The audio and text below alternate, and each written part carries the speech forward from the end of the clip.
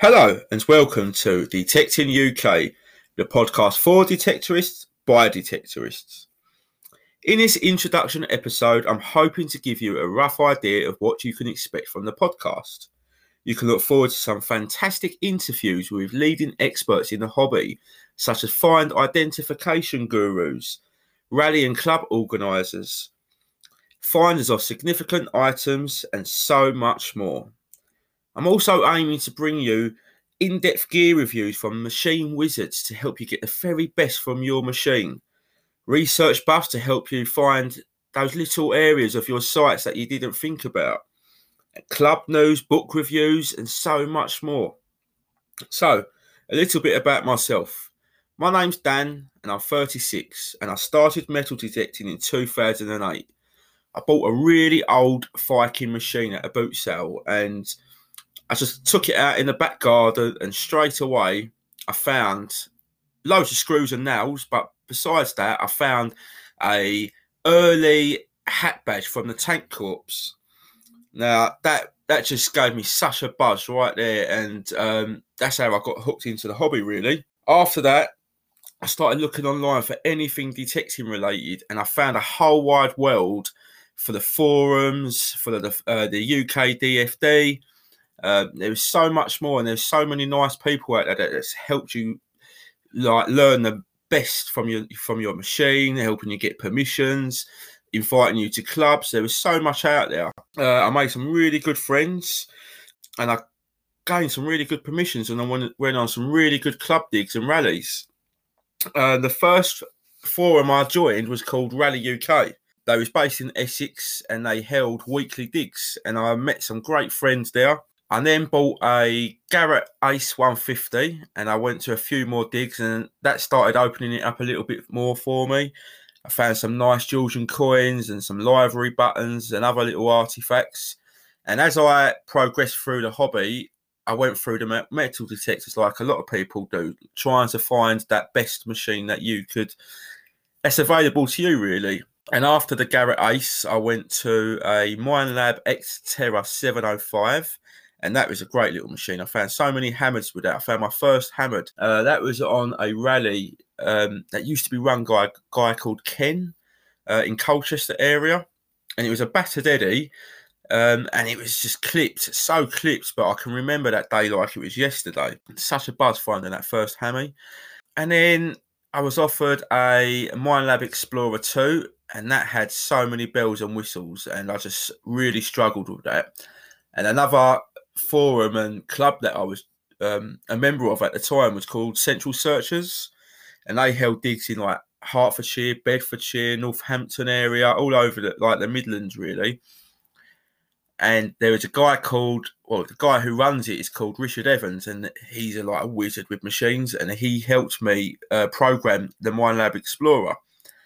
And I was off. I can remember this like it was yesterday. And I was off, and halfway through the day, I was digging really deep down into this hole, but I could still get this really clear signal.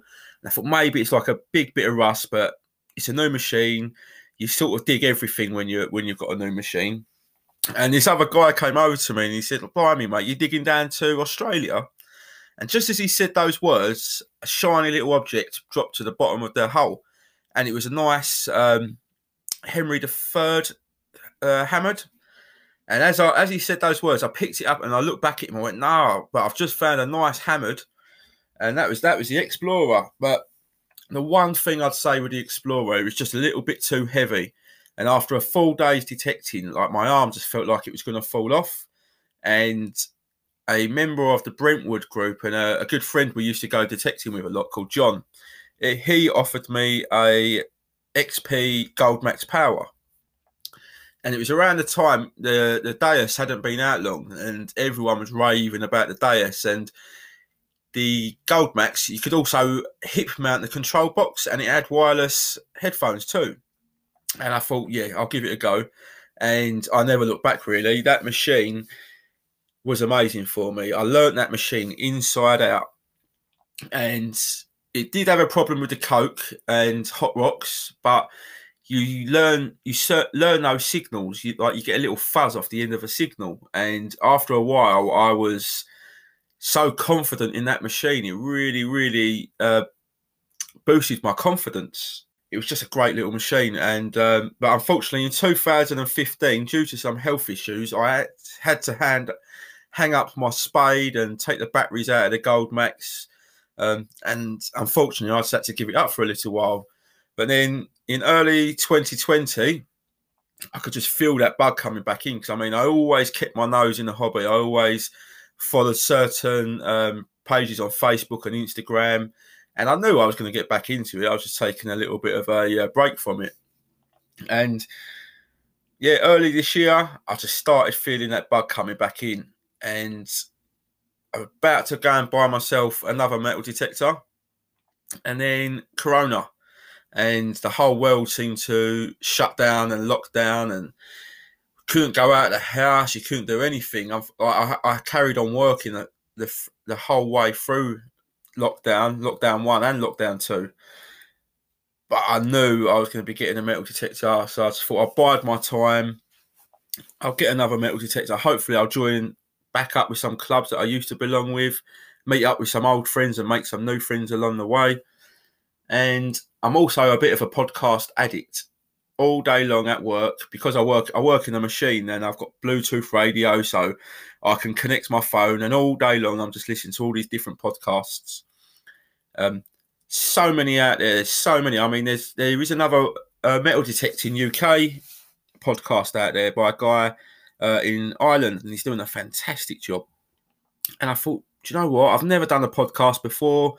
I like to get a bit creative.